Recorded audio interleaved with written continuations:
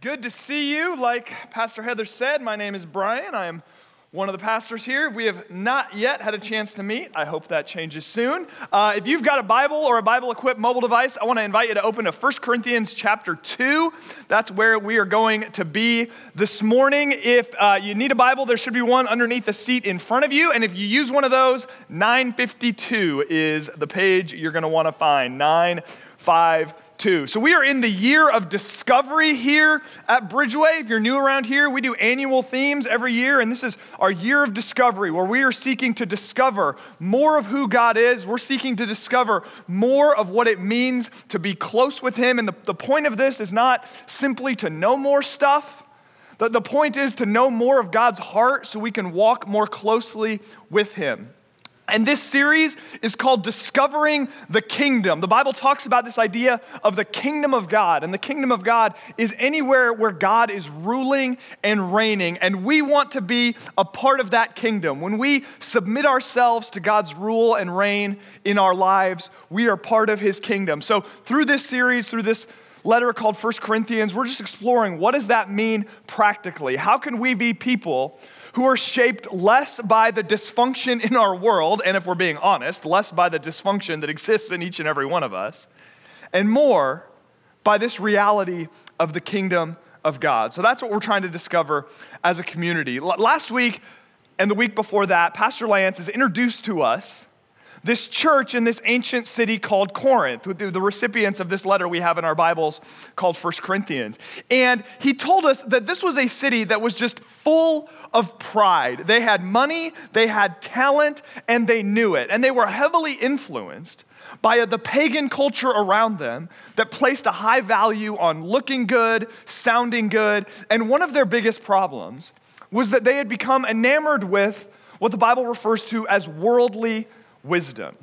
Now, to be clear, wisdom is a good thing. I am not anti-wisdom, I'm not anti-knowledge, I'm not anti-understanding. We could all use more of those things. Wisdom is the ability to apply knowledge appropriately to different situations in our lives. And God is pro-wisdom as well. We could fill a year or more's worth of sermons talking about all of the things that the Bible has to say about wisdom. I think about what Solomon writes in Proverbs chapter 2, verse 6, where he says, "For the Lord gives wisdom, and from His mouth come knowledge and understanding." Or later in that same book in Proverbs chapter 16, it says, "How much better to get wisdom than gold. To get understanding is to be chosen rather than silver." Or I think about one of my favorite passages in all of Scripture. I find a way to quote it in just about every sermon I preach. Ephesians chapter 5, where Paul, the same person who wrote 1 Corinthians, says, "Look carefully now how you walk, not as unwise, but as wise."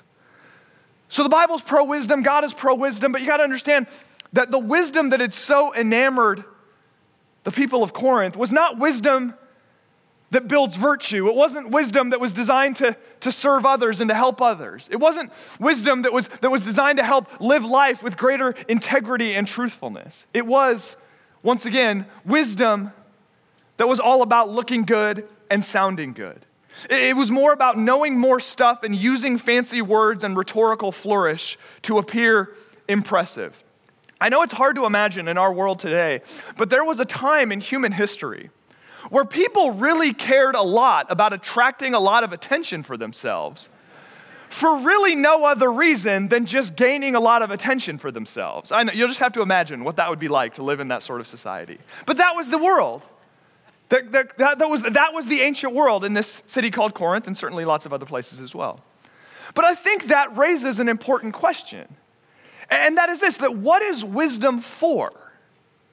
Let's just think about that for a second. What is the point of having wisdom? The Bible says to get wisdom. I don't know anybody who's anti-wisdom. I mean, we complain about all sorts of different things in our world. I haven't heard anybody be like, the problem is there's too much wisdom. Like, no, nobody thinks that, right? But what's wisdom for? What's it for? See, I entitled this message, "The Best Kind of Wisdom," because I believe that the best kind of wisdom is wisdom that we receive from God and then that we put to use to glorify God and serve others. The best kind of wisdom is wisdom we receive from God and then that we put to use to glorify God and to serve others. The point of wisdom is not self-sufficiency. The point of wisdom is certainly not to appear impressive. In fact, I would go so far to say that for you and for me, if the goal of anything in our lives is to appear impressive, that's probably not going to end well for us. I mean, it might go well in the short term, but it's not going to go well in the long term. And there are lots of reasons for that, and we don't have time to get into them, but I'll just give you one real quick, and that's this. I don't have to know anything about you to know this. There is absolutely nobody in your life about whom you would say the following. You know what my favorite thing about her is? She just is constantly trying to appear impressive. She just craves my validation all the time. She always, like any conversation, she shifts it around so it's about her. Best thing is she always can beat my stories with a better one. Like, she's just, you know what? I'm going to text her. We need to get together, right? There's nobody about whom you would say that.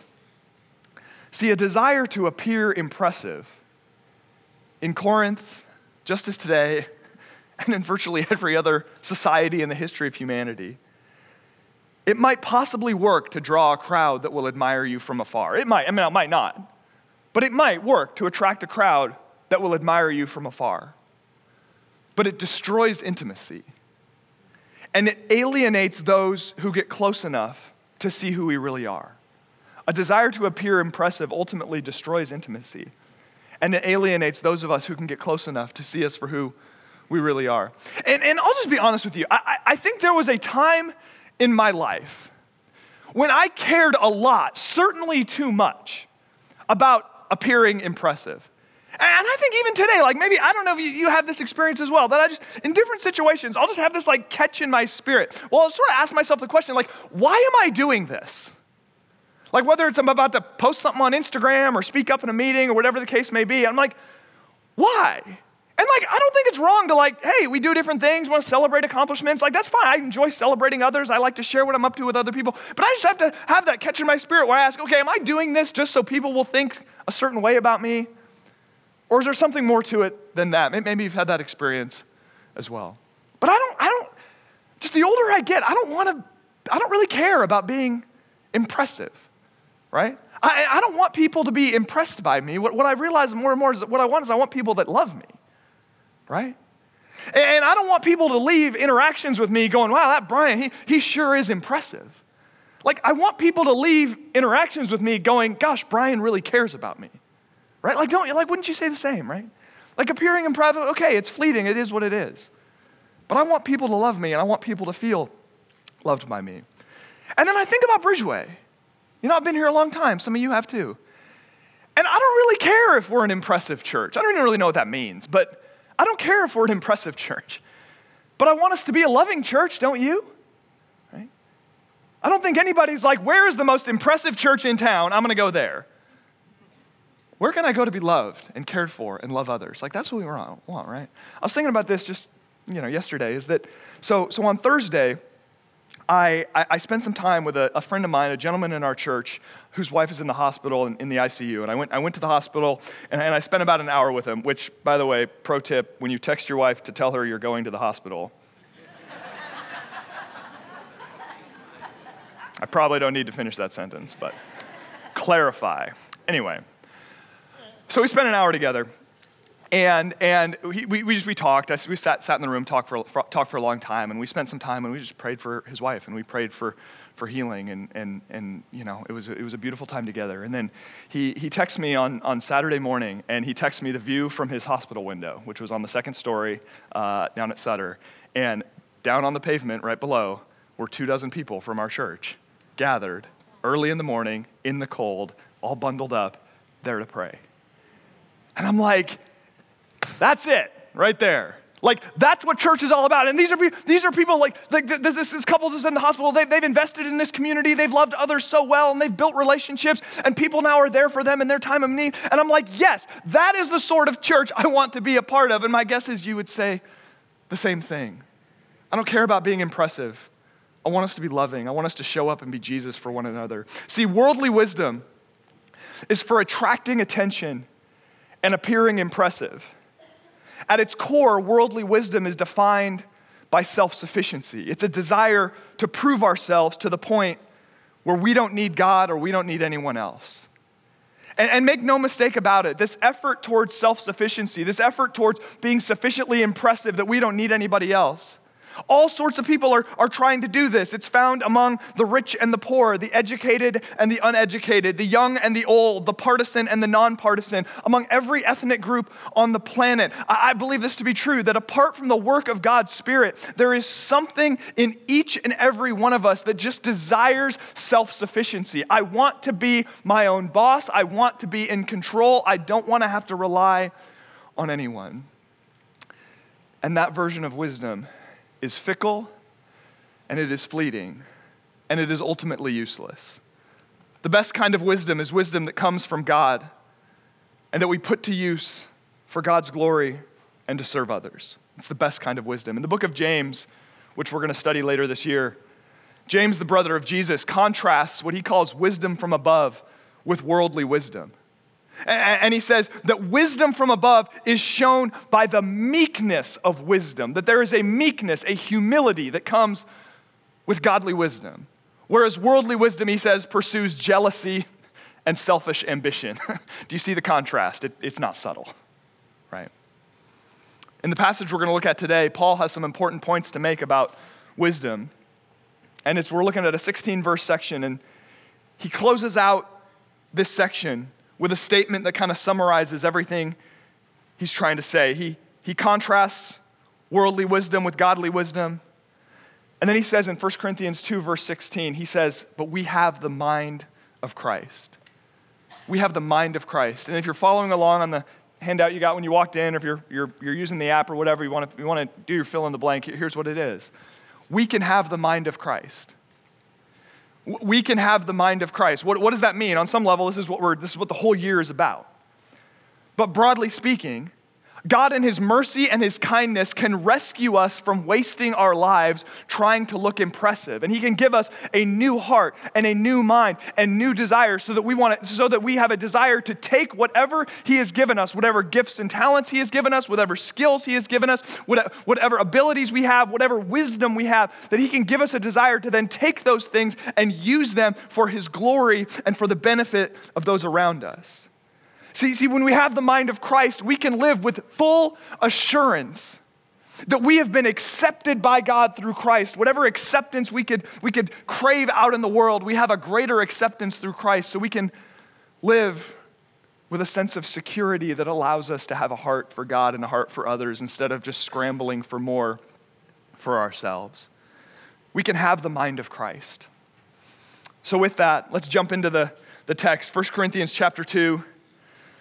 We're going to start in verse 1, work our way through verse 16, and we'll make some stops along the way. And I, Paul writes, when I came to you, brothers and sisters, did not come proclaiming to you the testimony of God with lofty speech or wisdom. For I decided to know nothing among you except Jesus Christ and him crucified. So Paul begins by reminding his readers, his listeners, that when he came to them and preached to them, when he shared the message of Christ with them, that he didn't come and sort of play the games of the philosophers and the public speakers that were common in that day. Now, you got to remember, this is the ancient world. There was no Netflix. There was no TikTok. There was no Wordle. Apparently that's a thing we're all supposed to be into now. There wasn't even Candy Crush, if you can imagine the horror. So when it came to entertainment, listening to a public speaker was pretty high on the list. I know, sounds miserable. And then when it came to education, most people were illiterate. So when it came to learning, you relied on these philosophers and sophists, which is a word that comes from a word part that means wisdom, to tell you kind of what was what and to understand the world around you. So what would happen? So public speaking was not only how people learned, it was how people were entertained. So oftentimes, speakers were judged less by the soundness of their ideas and more by how entertaining they were. Once again, hard to imagine that today, I know.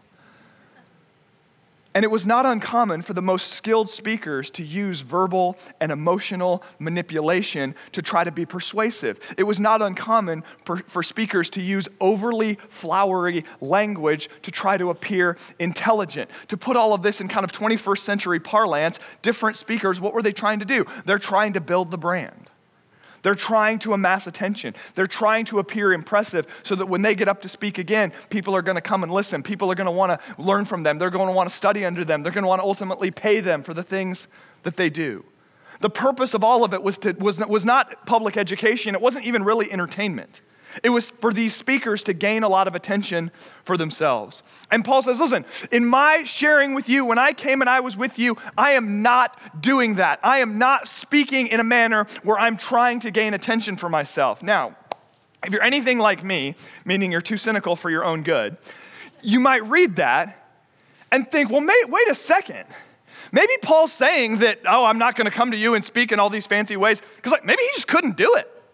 Maybe he just wasn't very good. And he's not a very good public speaker, and he's going, all these, super gifted public, who needs them, right? It's well, Paul, you're just saying that because they're better than you. That's actually not the case. We have all sorts of evidence throughout the New Testament that shows us that Paul was an incredibly skilled public speaker. In fact, there's this funny story, it just makes me laugh. In Acts chapter 14, you can look it up later. So Paul is in this city called Lystra, and he is speaking and he's sharing the gospel. He's preaching to this crowd, and in the course of his preaching, he sees, the Bible says, a man who was on the ground and who had never walked ever in his life. And Paul, as he's speaking, sees this man, prays for him, the guy gets healed, he stands up, and people start freaking out. Now, that is not in the text. That's my interpretation of the text, right? They're like, oh my gosh, what's going on? Now, this is a pagan Greek city that worshiped all sorts of Greek gods. So what do they say? They have no category for what just happened except to say this: the gods have come to us in human form. But what we have seen is miraculous. These men, Paul and his buddies, must be gods. So they start assigning them, saying, you're like this god, you're like this god, you're like this god. And they say that Paul is like Hermes, who is the Greek god of communication. Now, over the course of my life, I've had people say lots of nice things to me and some not so nice things, but I've never ever had somebody say to me, wow, Brian, you're like a god of communication. Nor should they, just to be clear. But if you've got somebody saying you're like a god of communication, you're pretty good at what you do. You know what you do, right? So Paul is not criticizing skillful speech, and this is certainly not a verse to lean on to justify laziness or a lack of preparedness. What Paul is saying is he didn't want to communicate in a way that made him look impressive. He wanted to communicate in a way that made Jesus look impressive. He didn't want people to walk away from his speech going, that Paul, wow, he is amazing. He wanted people to walk away going, this Jesus who Paul speaks of, this God who he speaks of, I want to know him. I want to know more about him. He is amazing. And honestly, I think that should be the goal of any Christian preacher anywhere, right? If you leave church today and you think, wow, Brian is amazing, I failed you. And I know what you're thinking. You're like, don't worry, Brian, that will definitely not happen. But I failed you, right? My job is not to impress you with me. My job is to teach you the scriptures and point you to Jesus. Now, I've officiated a lot of weddings in my life, and I also spent 8 years of my preteen and teenage years officiating soccer games. And my approach to those two activities is actually pretty similar. You show up with a job to do, and if you do your job right, nobody really remembers you were there, right? See, at a wedding, attention belongs to Jesus, the bride, and the groom, right? Big gap between 2 and 3. Those of you engaged folks, especially dudes, remember, big gap. That's important, right? And the attention at a soccer game or any sporting event, of course, belongs to the players, right? If you leave a wedding or a sporting event, and the officiant was really memorable, and I've attended weddings where I've left thinking that, they probably didn't do their job. Right? They probably didn't do their job. And the same is true of an ordinary church service. I mean, all of this. I mean, the music, the teaching, everything. I mean, we've got such talented musicians up here. We've got such talented techs that are running everything and making it all sound good. And those of us who have the honor to get up and share with you, like we do the work. We put in the time and the preparation and the prayer and everything to try to have something to share that makes sense and is helpful to you. But the point of all of it is not that you would leave here thinking that any one person is awesome, or even that Bridgeway is awesome. We want you to leave here remembering, what did we just sing? He has no rival. He has no equal. Now and forever, God, he reigns. His is the kingdom. His is the glory. His is the name that is above all name. Right? And listen, I don't care if you even know my name. I mean, if we're friends, you should know my name. But I don't care if you know my name. But I want you to leave here and know that you can have the mind of Christ. That you can have the mind of Christ. That's the goal. That's the goal. So Paul says to that end that he decided to know nothing among them but Jesus and him crucified. Now that's not to say that Paul literally knew nothing. We know that he was a sharp guy who had a gifted mind, gifted intellect, and had lots of different practical skills. Like, the idea is not that I know about Jesus and that's it. Like, he knew a lot of stuff. But it is to say that the cross was at the center of everything Paul taught. And make no mistake about it, for us, the cross of Jesus Christ is the cornerstone of our faith. That we follow a crucified and risen Savior, and we're invited into a cruciform or cross-shaped life. The cross is not simply a decoration or a trinket. The cross is the center of our faith. And Paul is being as clear as he can, that he's not interested in pats on the back, and he's not going to use fancy speaking techniques in an attempt to entertain and enamor. He's just going to point people to Jesus. Verse 3. And I was with you in weakness and in fear and much trembling. And my speech and my message were not in plausible words of wisdom, but in demonstration of the Spirit and of power, that your faith might not rest in the wisdom of men, but in the power of God. Man, that last statement is so important. It is so important for each and every one of us that our faith doesn't rest in, oh, well, I need this certain person to explain my faith to me. Oh, well, my faith is so attached to this certain personality. No. We don't put our faith in the wisdom of a person. We place our faith in the power of God. And to go back a couple verses, this reference to much fear and trembling might have been a reference to Paul's physical condition. That we know from different things in Scripture that he had a lot of health problems. He just didn't do well physically. And there are a lot of times he got beat up for his faith, which, by the way, in Acts chapter 14, 5 verses after the crowd in Lystra calls him the God of communication, they stone him. So don't live for the approval of the crowd, folks. They are fickle, right? But Paul had a lot of physical issues. Or it could just be that it's a reference to his commitment to maintaining a posture of weakness and humility. Greek philosophers were known for projecting this sort of air of self-importance, and Paul didn't want to do that. And he goes further to say that his message was not about plausible words of wisdom. He says, listen, you didn't listen to me. You didn't respond to my message because I had these fancy words that were totally enamoring to you. You responded to my message because of the power of the Holy Spirit. Because of the power of the Holy Spirit. And how was the power of the Holy Spirit demonstrated? It was demonstrated in changed lives. That Paul showed up in this pagan Greek city that had no Christian background to speak of, that he started sharing about Jesus, that people responded in faith, they confessed their sins, they gave their lives to Jesus, they began to follow him, the church was formed. How is that even possible? It's not, except for the power of the Holy Spirit.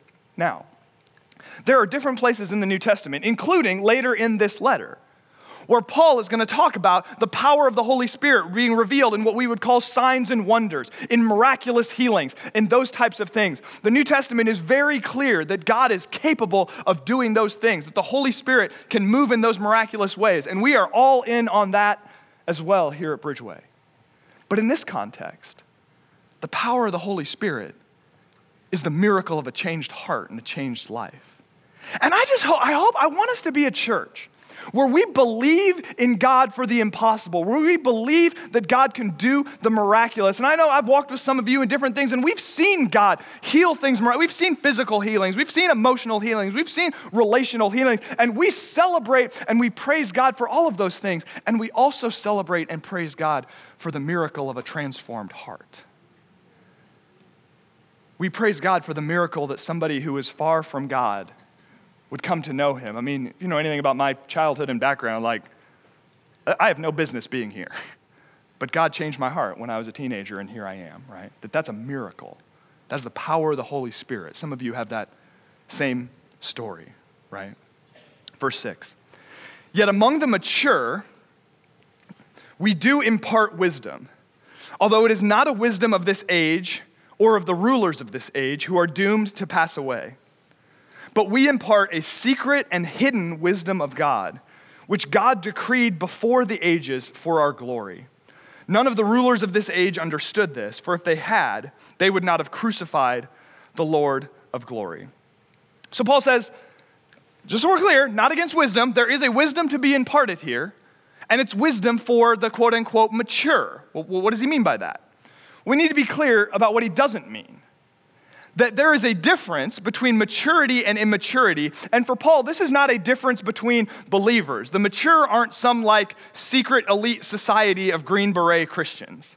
For Paul in this context, the mature are those who have received and accepted the message of the cross, whereas the immature are those who have not. And that's not meant to be an insult or pejorative or whatever. But there's a different level of understanding life and understanding the world once we understand what God has done through Christ. So I think that raises the question, why does Paul use a term like that? Because it is a little bit ambiguous. Like, what do you mean by maturity? Well, once again, added to the list of sort of oddities of the pagan world in Corinth, that it was a badge of honor in that society to call yourself wise or mature. And Paul is saying we have a totally different kind of wisdom to share. And we define maturity totally differently. And then you look at verse 7. People have had a field day with verse 7 over the centuries. We impart a secret and hidden wisdom of God. Well, what is it? Do you need a secret password or like a handshake? Or is it reserved only for like pastors or elders or people with seminary degrees or like people with like big YouTube channels? Like, how do you get the secret wisdom? What is it? No, it's none of that stuff. In Paul's writings, and this is just an important little Bible interpretation nugget, maybe as you're reading scripture, just to keep in mind. In Paul's writings in different places, especially in Colossians and Ephesians, he talks a lot about the idea of a mystery of God that has now been revealed. A mystery that has now been revealed. So when he talks about a mystery, he's referring to something that was formerly hidden by God from all human eyes that has now been revealed in history through Christ. So God's secret plan that he decreed before the foundation of the world is that he would redeem and save the world through the blood of his son on the cross. And that is the secret wisdom. That is the mystery. It was something that was previously hidden that has now been revealed. So you can kind of see what Paul is doing here. And this is, my goodness, this is a message. They certainly needed it in Corinth. But man, do we need this message today. He's taking these ideas of maturity and wisdom and flipping them on their heads, that they are not something that we use to lord over others. They aren't something that we use so that we can kind of puff ourselves up and feel like we're superior to other people. See, the Corinthians thought of maturity as like elite level knowledge and rhetorical skill. And Paul says, no, maturity is Christ-likeness. Maturity is, to borrow language from Scripture, it is dying to yourself and following Jesus. Maturity is not defined by your title. It's not defined by your social standing. It's not defined by your academic credentials. It's not defined by how many people know your name. It's not defined by how much power you have. Maturity is defined by dying to self and following Jesus. See, those who are most mature are those who in all humility return to the cross again and again to be reminded of God's unfathomable love for us. And who return to the cross again and again to be reminded that we follow, once again, a crucified Savior who invites us into a cross-shaped life. That's maturity. And I think we just get this so, I don't know, we get it so twisted sometimes in church and in society. And I'll tell you what, if you'll just let me get on my soapbox for 2 minutes here. I know you don't really have a say in that, so sorry. But when I think about maturity, I think about something I've heard just a million times in church world over the years, is we talk about things like, man, things need to be deep. Like, oh, I didn't like that teaching. It wasn't deep enough. Like, man, we need to go deeper and all of that. And just so I'm pointing the finger at myself first. I myself, 17 years old, junior in high school, been a Christian for all of 2 years, so I've clearly got everything figured out, was just relentlessly irritating to my youth pastors, complaining, our teaching's not deep enough, our teaching's not deep enough, our teaching's not deep enough. Crowns in heaven for my youth pastors for not punching me in the face, all right? Don't hear me saying that we should be shallow. That's not what I'm saying at all. But this has been my experience over the years, and this was certainly the case for 17-year-old me who was an irritant to his youth pastors.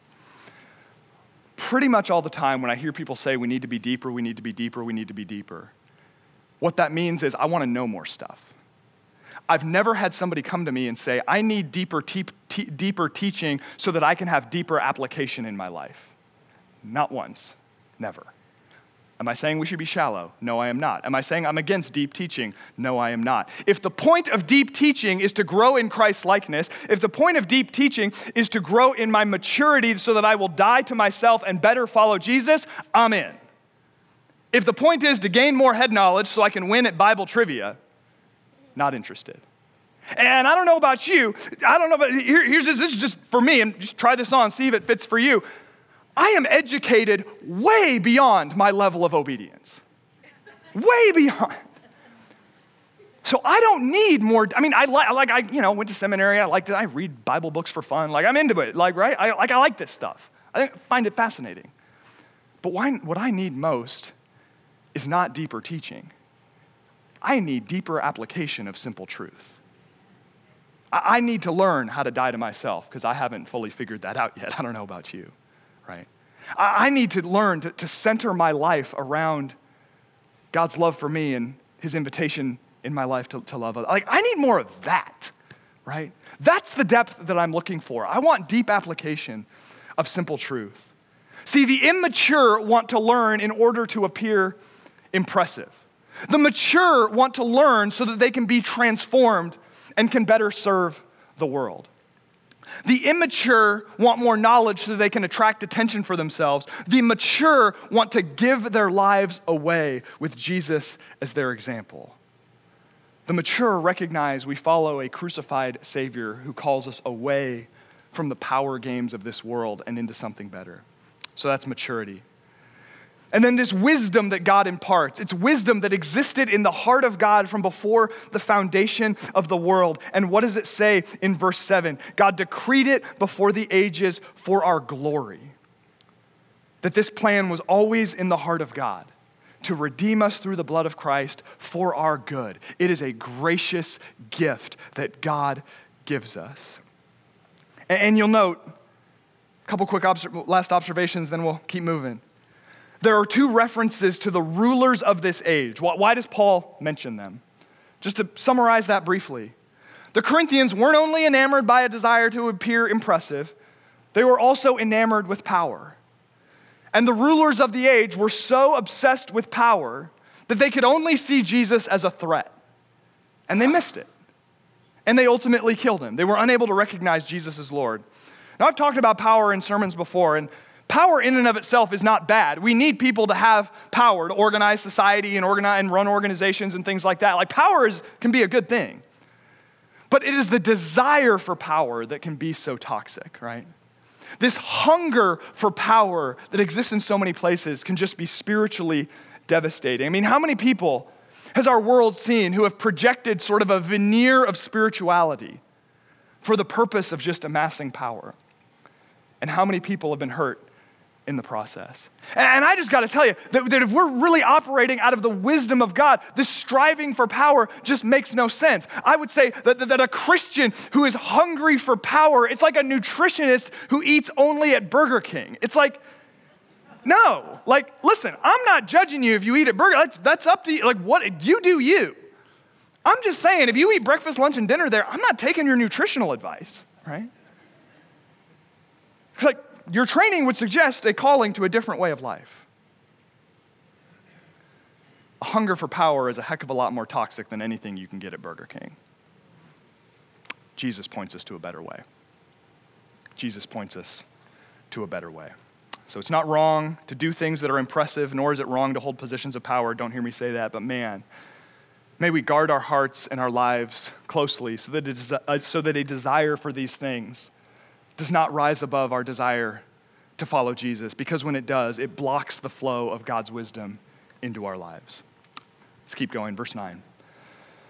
But as it is written, what no eye has seen, nor ear heard, nor the heart of man imagined, what God has prepared for those who love him. Here Paul is combining two passages from the book of Isaiah, and this passage is often used to refer to heaven. Perhaps you've heard it read at a memorial service or something like that. Now there are all sorts of passages in the New Testament that talk about the glory of heaven and how amazing heaven is and all that stuff. But in this case, Paul's not actually talking about heaven. Which, by the way, if you go to a memorial service and someone reads this in reference to heaven, just let it go. You don't need to correct them. Not the time, not the place. What God has prepared is not a reference to heaven. It's a reference to God's plan to save the world through the death of Jesus. God's secret wisdom turns the wisdom of the world upside down. No mind could comprehend that God, the creator of everything, the most powerful being in all the universe, would save the world in such a way. No mind could comprehend that Jesus, through his weakness, would show us real strength. That Jesus, through sacrificial love, would bring about real transformation. No mind could comprehend this idea that there is a God who conquers not through military or political power, but through a cross soaked in the blood of his own Son. No mind could comprehend in our greedy age and our greedy little hearts that the abundant life is found not in accumulation of power and possessions, but it's found in dying for ourselves, dying to ourselves. No mind could comprehend that is what God has prepared for those who love him. What a gift. What a gift. These things, it goes on to say, God has revealed to us through the Holy Spirit. Ultimately, it's the work of the Holy Spirit that opens our hearts to understand these things. For the Spirit searches everything, even the depths of God, verse 11. For who knows a person's thoughts except the spirit of the person which is in him? So also no one comprehends the thoughts of God except the Spirit of God. So Paul now shifts his attention to the Holy Spirit's role in us gaining godly wisdom. And he helps us understand that ultimately, if we're going to have godly wisdom, we need the Holy Spirit's help in that. And to help explain this, he uses the analogy of a human person, saying nobody understands truly the spirit of a person, except for the spirit of that person. And on some level, I think we all know that makes sense. Even in this room, I have varying levels of personal relationship with all of you. So some of us, we've never met in person. So all you know about me is what you've heard me share in sermons or whatever the case may be. Or if you're new to Bridgeway and you're like, I don't know anything about you at all, right? And that's okay. Right? Or if we chat occasionally, then you probably know that my family is really important to me, that my entertainment of choice is sports. I'm not really a movie guy, not a big TV guy, but man, I love, as the famous sportscaster Jim McKay would say, the drama of human competition. I just love that stuff, right? Whether I'm watching it or participating. You know that if it comes up in conversation with me quite frequently. If we chat occasionally, just like I talk with my hands a lot, more than is necessary. This isn't an act for all of you. I do this at home. It's very bizarre, right? You don't have to hang around with me long before you notice that. If we're acquaintances, then maybe you know that I enjoy the outdoors. You know the books I read. You know that one of my favorite things to do is being involved coaching my kids' sports teams. That's just a big part of my life. If we're friends, maybe you know what gets me excited. What fires me up? Or what fires me up in a different way? What makes me nervous? What makes me angry? Maybe if we're friends, the issues in the world that are closest to my heart that I'm deeply concerned about. If we're friends, you also know a lot of my annoying and irritating qualities and have hung around with me despite all of them. Thank you, appreciate it. And if we're really close friends, maybe I've reached out to you for prayer about stuff going on in my life where I'm just desperate for God's help. If we're really, really close, maybe you know my fears and my insecurities. If we're really, really close, you have a pretty intimate knowledge of my flaws and how with God's help I'm seeking to overcome them. But wherever you are on that spectrum, and you would probably say the same thing about the people in this room, right? The people all over that spectrum. Wherever you are on that spectrum, the fact of the matter is there's part of me that's just me. That you can't fully understand unless you're just me, right? And it's not that I'm trying to hide anything, but that's just how it is. And again, you know that that's true, even for your spouse, even for your family members. There's part of you that's just you. To get inside someone's spirit, that's necessary for full comprehension. And in the same manner, it is the Spirit of God that helps us comprehend the wisdom of God. The fact of the matter is, if we're going to understand God, we need the intimate knowledge of Him that comes from His Spirit. And the good news is, Jesus says that when He was on earth, He promised that when He departed, the Holy Spirit would come. And we see in the book of Acts, we see at Pentecost, the Holy Spirit comes and fills people. And we know from what the Bible teaches, and I hope you know this from experience, that the Holy Spirit helps us understand God. When we place our faith in Christ, we're filled with the Holy Spirit, and He begins to teach us and instruct us. I think about one of our core values here at Bridgeway of knowing God. We want to be a church full of people who know God. And we define that as developing an intimate, accurate, growing relationship with God. And then another kind of key statement for us here at Bridgeway is our identity statement, that we want to be Scripture-soaked and Spirit-led people. And I see those things as fitting together so beautifully. Why? Because if we're going to know God, we have to know our Scriptures. We have to be soaked in the Scriptures. The Scriptures are God's primary revelation of Himself, right? And then we have to have the Holy Spirit. We have to have the Holy Spirit who helps us make sense of God's Word. We have to have the Holy Spirit that helps us see, even in our pride, even in our desire for self-sufficiency, that salvation is not something we earn, but rather it's something that is freely given to us through Christ and we receive by faith. We need the Holy Spirit to do these things. Are there elements of who God is that will always remain a mystery to us in this life? Yes. But we can know God and we can follow Him rightly with the help of the Holy Spirit, but we can't do it on our own. Verse 12. Now we have received not the spirit of the world, but the Spirit who is from God, that we might understand the things freely given to us by God. Briefly, the Spirit that is from God is the Spirit that helps us understand the beauty of the cross, the beauty of the gospel, the beauty of the salvation that God has freely given to us.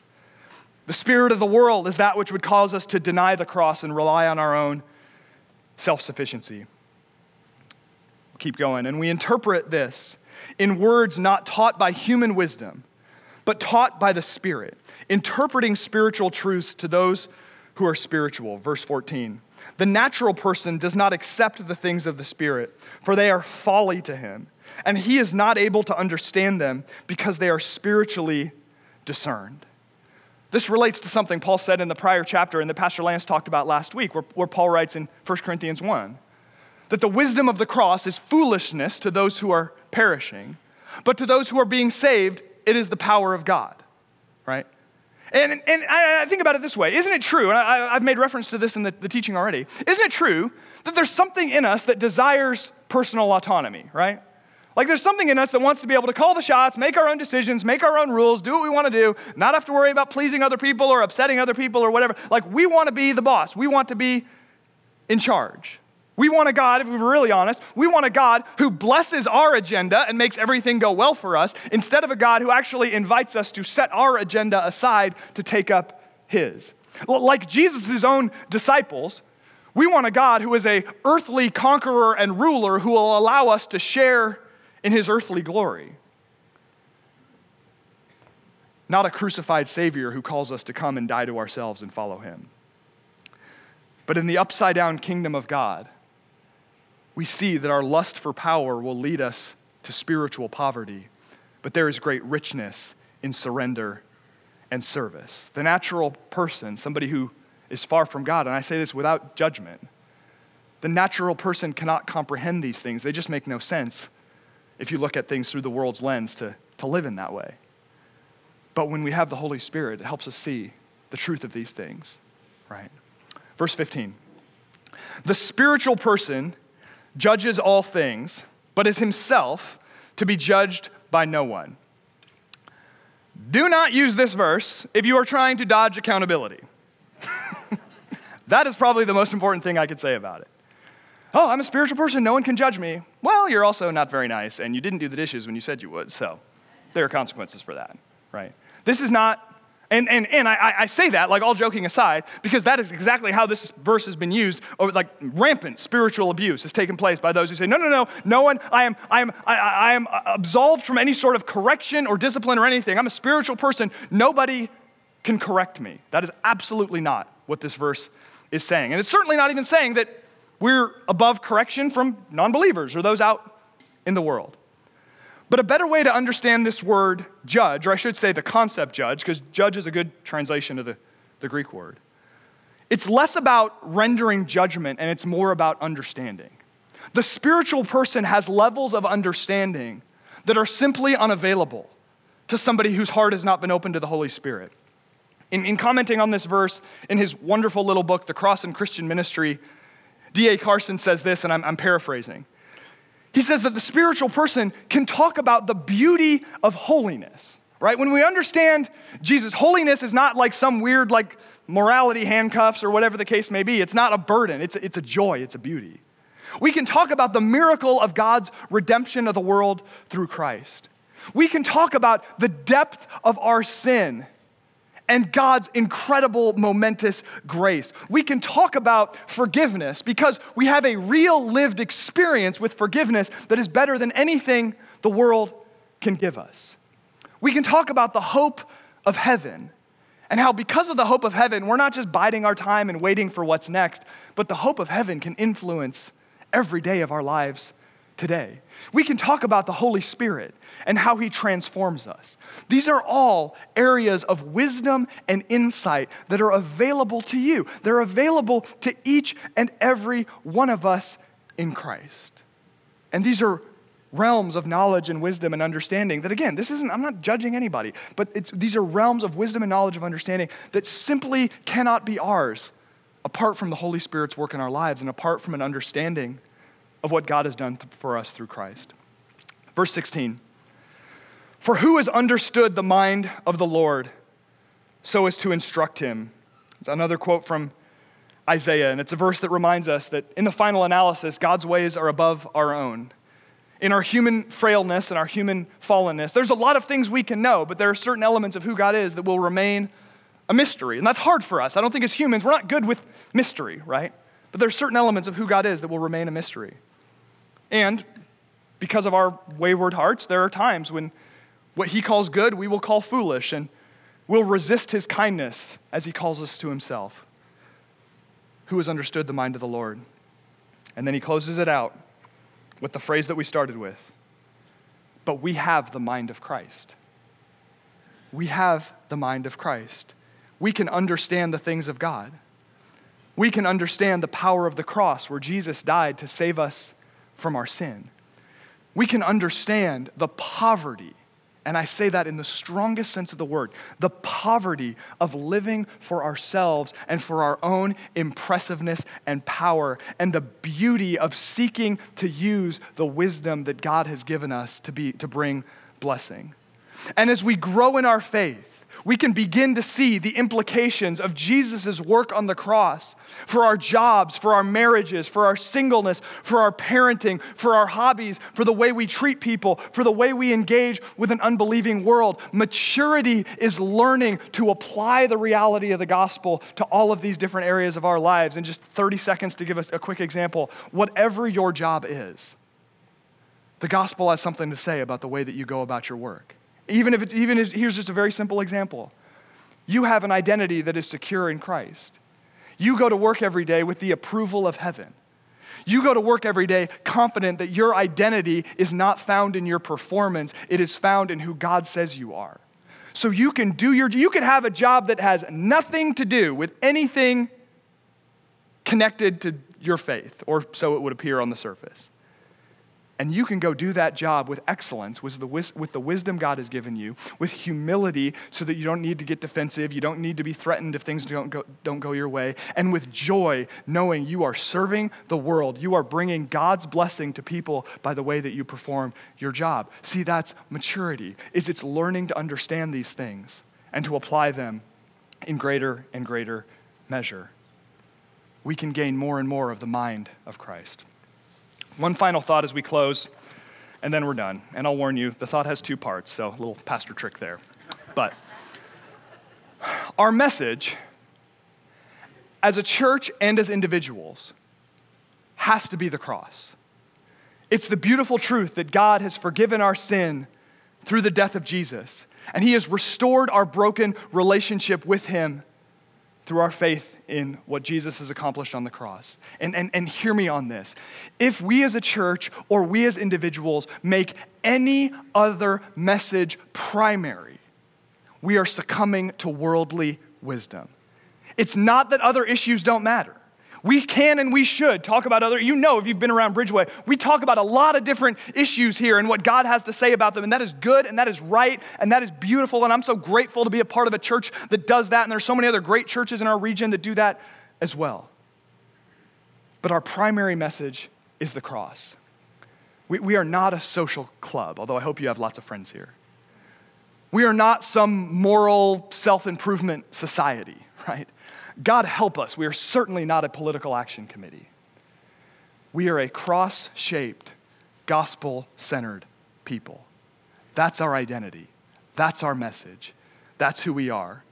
And our concern for other issues, hear me on this, our concern for other issues is an extension of the gospel's transforming power in our lives.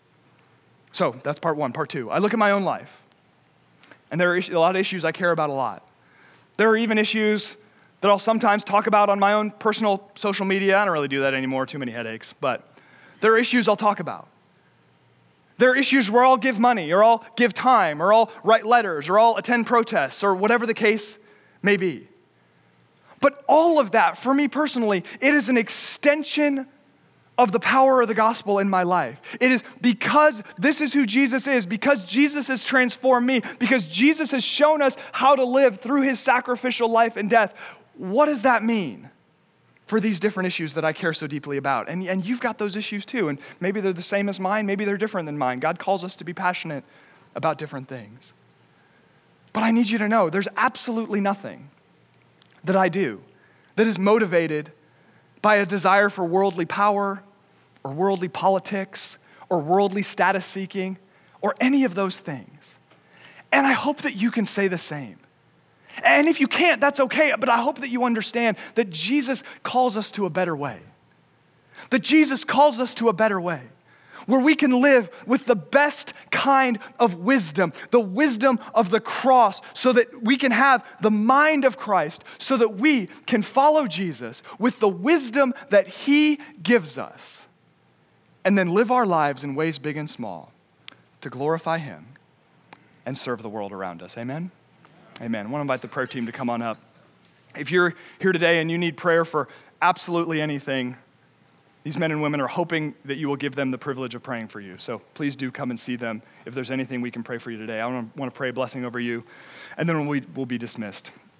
God, we thank you that we can indeed have the mind of Christ, that your Holy Spirit can so transform us and can so move in our hearts that we can see that there is a better way, that we can see the wisdom of the cross, that is foolishness to those who are perishing, but we can see that it is the power of God. We thank you for your plan. The plan is that plan that has been in your heart from before the foundation of the world, to rescue us from our sin, to save us, to redeem us, to restore our relationship with you through the death of Jesus on the cross. We thank you for the incredible sign of your love that the cross is. And we thank you that you have called us into a cruciform life, a life where we are called to be living sacrifices, to use the gifts you have given us, the wisdom that you have given us, to glorify you and to bless the world. So God, I pray a blessing over every single person here in this room and all of us watching online. God, would you fill us with your Spirit? Would you show us what it means? Would you show us the beauty of what it means to die to ourselves and to follow you? And may the result be that you are glorified, and may the result be that we are able to love and serve those around us, and that they may experience a touch of your love through us. So we love you. We pray these things in Jesus' name, and all of God's people said, amen. God bless you. Have a great rest of your day. We'll see ya.